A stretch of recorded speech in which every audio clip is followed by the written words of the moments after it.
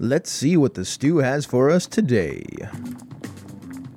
Welcome to the Gnomecast, the Gnome Stew's tabletop gaming advice podcast. Here we talk with the other gnomes about gaming things to avoid becoming part of the stew, so I guess we'd better be good. This episode is brought to you by our awesome Patreon backers like the Joyful Gentlemen with J names, Jack Evans, James Malloy, and Jeffrey Leaves. Thanks, folks. Today we have myself, Ange, and Chuck, one of our newest gnomes. Though I guess at this point he's been around for a few months, so you're not quite so shiny new anymore? That's bound to happen eventually. Yeah. The sheen is a little gone. But we're going to skip our Get to Know a Gnome question today because this whole episode is going to be about getting to know Chuck. So welcome to the stew, Chuck. Hello, thanks so much. Glad to be here. Awesome. So let me ask with our first question, give me your gamer origin story. How did you get into gaming? Sure, so it's kind of protracted, and I fear not all that interesting, but it was really important to me. It actually started, Dark Sun had just come out, so this gives it sort of a time period here, and shows that I'm old. I was probably about 10 years old, had to have been for about that when that came out, and my cousins and I were all in a cabin in South Dakota, sort of in the middle of nowhere. And it was a cousin that I'd always sort of looked up to, and he got me started on fantasy books and reading like the Dragonlance novels. And he was like, oh, here's D&D, we should play that. And we did. He didn't have any of the books. It was all based on his imagination. He had some dice.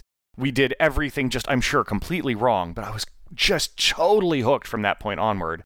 And then probably about a year later, I ended up picking up Teenage Mutant Ninja Turtles and Other Strangeness by Palladium Books, which is just a hot mess of a game that interacted with another game called Heroes Unlimited.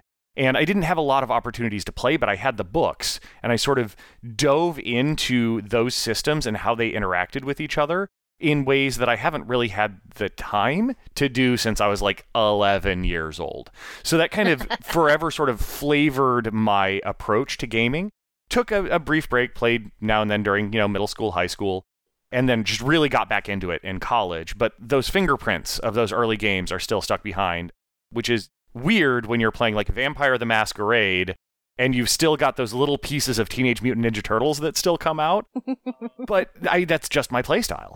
I love it. It is maybe in many ways my first love, and it's something I'll always love. So, you mentioned that first time you played at the cabin in South Dakota, you probably did it all wrong.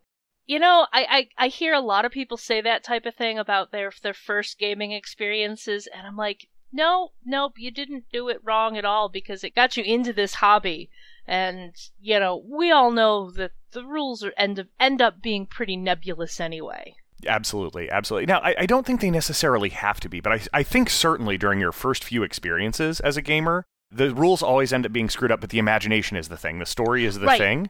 But those rules can interact with the story in ways that I will always love because of those early experiences and because of Palladium. Again, the rules were a mess, but they were important, and they created a story you couldn't get any other way. Mm-hmm. So when did you make the transition from playing to running? Probably, again, with that Teenage Mutant Ninja Turtles and Other Strangeness and Heroes Unlimited sort of time period, every now and then I and like other neighborhood kids, if I happen to be living in a place that had neighborhood kids, which was not all the time, sometimes we would get together and I'd sort of throw people at it and create these very clumsy, not all that great stories, but I would do it. And that was really where I started, but it wasn't until college that I sort of achieved. Some people call it the DM curse. I don't think it's a curse at all. That if somebody's going to run a game, there's a better than even chance it's going to be this guy or this girl or this NB, and it's me. And that college was when that happened. And it was maybe an extended time period. It took me a little bit longer than some people, but that was when it happened and I loved it. And I haven't changed back since. It's not a curse. It's a blessing that your friends are like, I like your stories. Yeah, I think it's there's levels and variation there. Because, as I've always said, I'm a little wary of people who say they only ever GM. Because I feel like those that only ever GM, either it's a power trip or they don't want to lose control, so they don't want to play, or then there are the folks who mostly GM because no one else in their group steps up to do the GMing. So it's a balance. But one of the other things you kind of mentioned in it that makes me think of is the, how in some groups, like, one person falls into the GM role, but there can also kind of be this like barrier to entry for GMing is people think they don't have the skills or the knowledge to do it. So that also feeds into the one person running all the time. Yeah, it really does, and that's really unfortunate. Like that kills me sometimes, because I have heard that from several of my friends, and you never know, because a lot of times they say, well, they'll blow smoke, and hey, I am as susceptible to flattery as any other 5 people you will meet combined. So they usually like, oh, you're such a great GM, I would never want to run because I can't compare. I'm like, okay, great. Maybe that's an excuse, but thank you. But also at the same time, you don't have to be that good, and that is something that I sometimes worry about. Like, people call it the Matt Mercer effect, and even Matt Mercer has come out pretty strongly and said every game is different. Like, nobody's going to run a game exactly like me. I can't do goofy voices. I do other things. Mm-hmm. And my friend, a friend of mine that I just spent the weekend at HouseCon with this last weekend, term I'd never heard before, but I love it. It's where you basically, everybody descends on somebody's house and spends the whole weekend gaming, and it was fantastic. But I love HouseCons. Oh, they're so good. I'd never heard that particular term for them, but I have gone to many of them. It's fantastic. But up until like a few years ago, maybe 4 years ago, he had never touched a role-playing game. And he has since just dived in with both feet, or both hands, however you dive. He dives that way. And he is such an incredibly unique, feelings-oriented GM in ways that I could and would never do. But he is just endlessly immersive the way he does that. And we now butt heads because we're very, very different GMs. But he was never doing it before, and he came out of it, and he has never been intimidated by other people GMing. And I wish more people had that energy. So yeah, I think there's a lot to be said too for mentoring and fostering the people in your groups to run, because like I like GMing. Mm-hmm. I like GMing, but I don't want to GM all the time. Mm-hmm. You know, I want to play too, so it helps me if I help somebody else become a GM. Absolutely. Because then you can play games, if nothing else. I have yet to find anybody willing to run a Mutants and Masterminds game for me, though. It's killing me. So anyone out at Listenerland, if you want to run Mutants and Masterminds and you live in Washington, D.C., hit me up on Twitter. Anyway, so I actually have several friends who they primarily run a lot of Mutants and Masterminds. So if you're coming to Origins, I might be able to hook you up. I really, really want to. I really want to try to make it happen, especially because I have friends in that area. And yeah, it's Origins is a cool con I've heard a lot of wonderful things about. So we've mentioned Dark Sun, and Teenage Mutant Ninja Turtles, and Vampire the Masquerade, and Mutants and Masterminds, which you haven't gotten to play. But what type of games do you like to play? I personally like to play, and this is a big investment in time, which is why I don't get to do so as much anymore. I like to play games where the rule sets are sometimes complicated, but interact with each other in meaningful ways within the game, sometimes unpredictable ways. I read the analogy somewhere, and I don't even remember where, that in some games, when you're making a character, it's like packing a bag for a trip. You have a vague idea of where the story is going to take you. And, do you pack a flashlight? Do you take this power or that power? And whether you take this power or that power affects how effective you are in any given situation, affects how much creativity you have to bring to bear.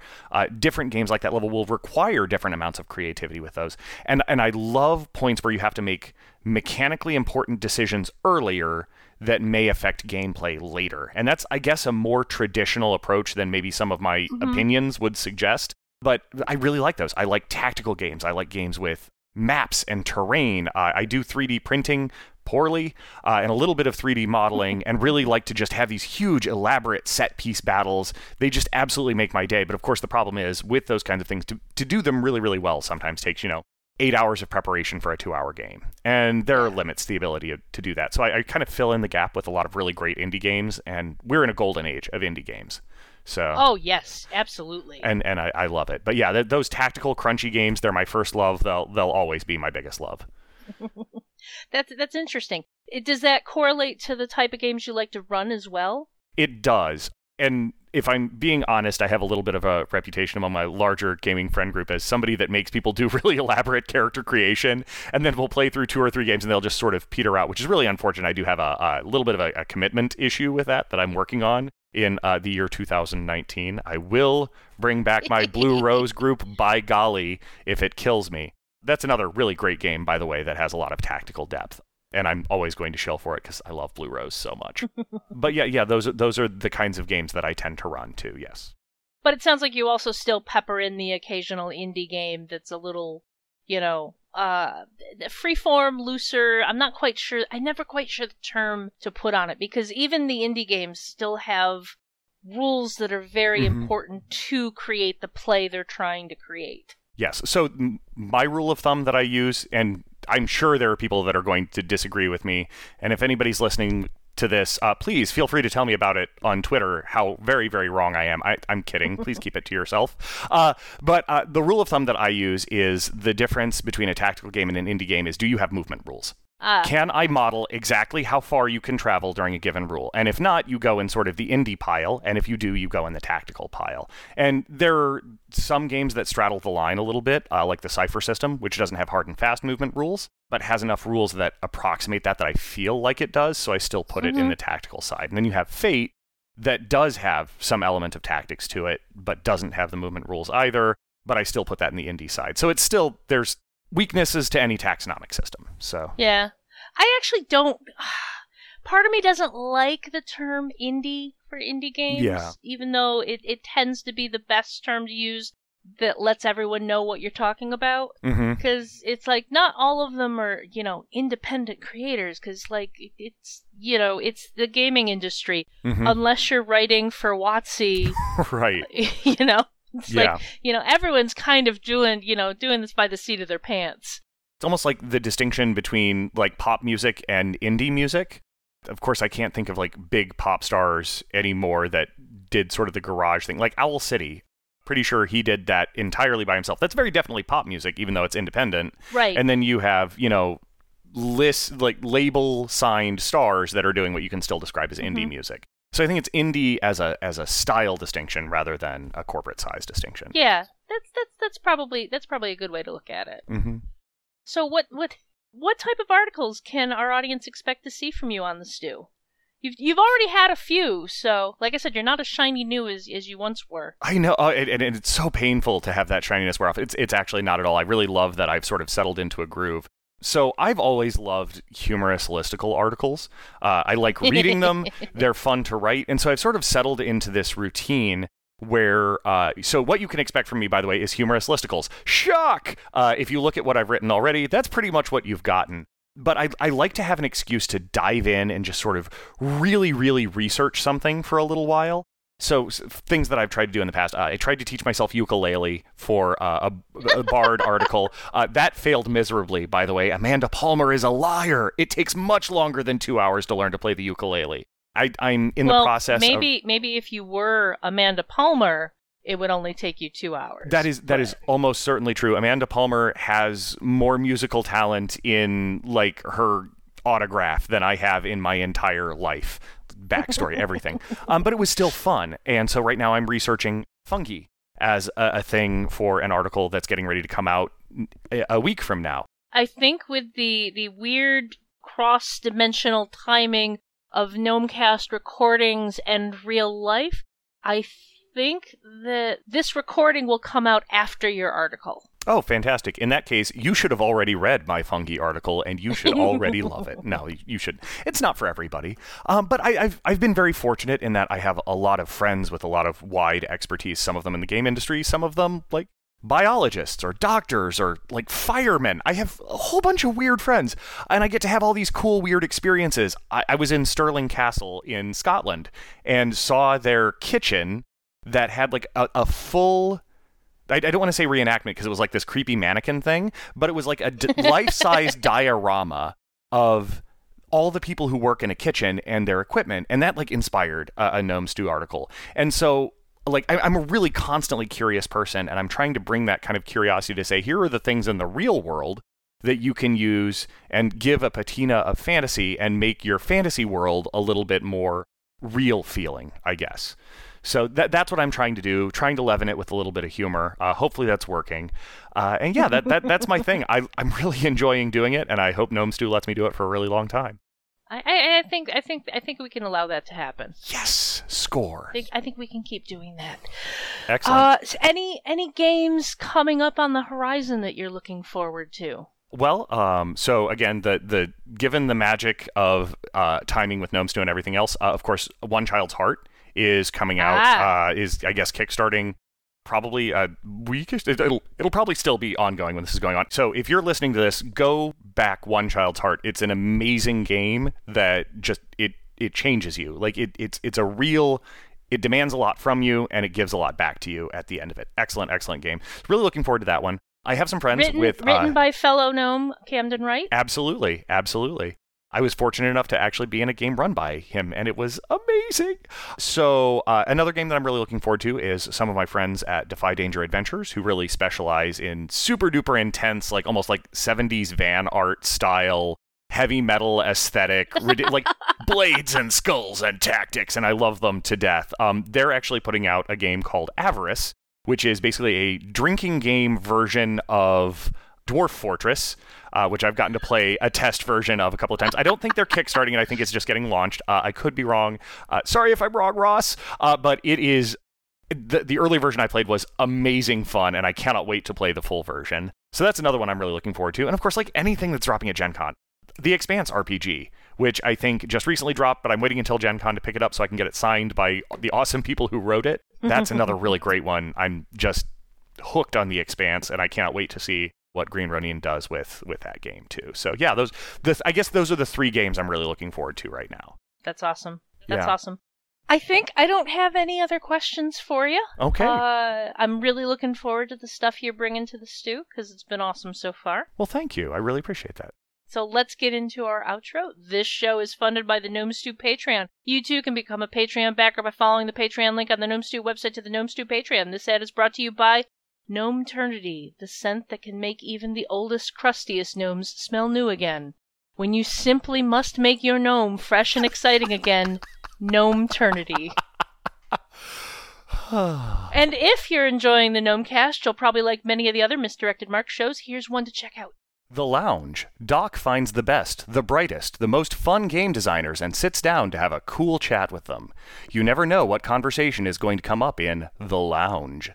You can find all of us at gnomestew.com, at gnomestew on Twitter, and gnomestew on Facebook. Also gnomestew on Twitch. So, Twitch.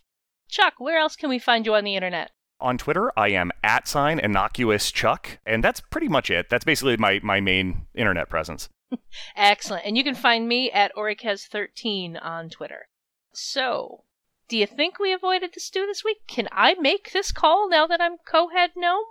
What do you think? I think you can, but I might be motivated to make that decision. I'm no big fan of being in this stew. Gnomecast is hosted by Misdirected Mark Productions, the media arm of Encoded Designs.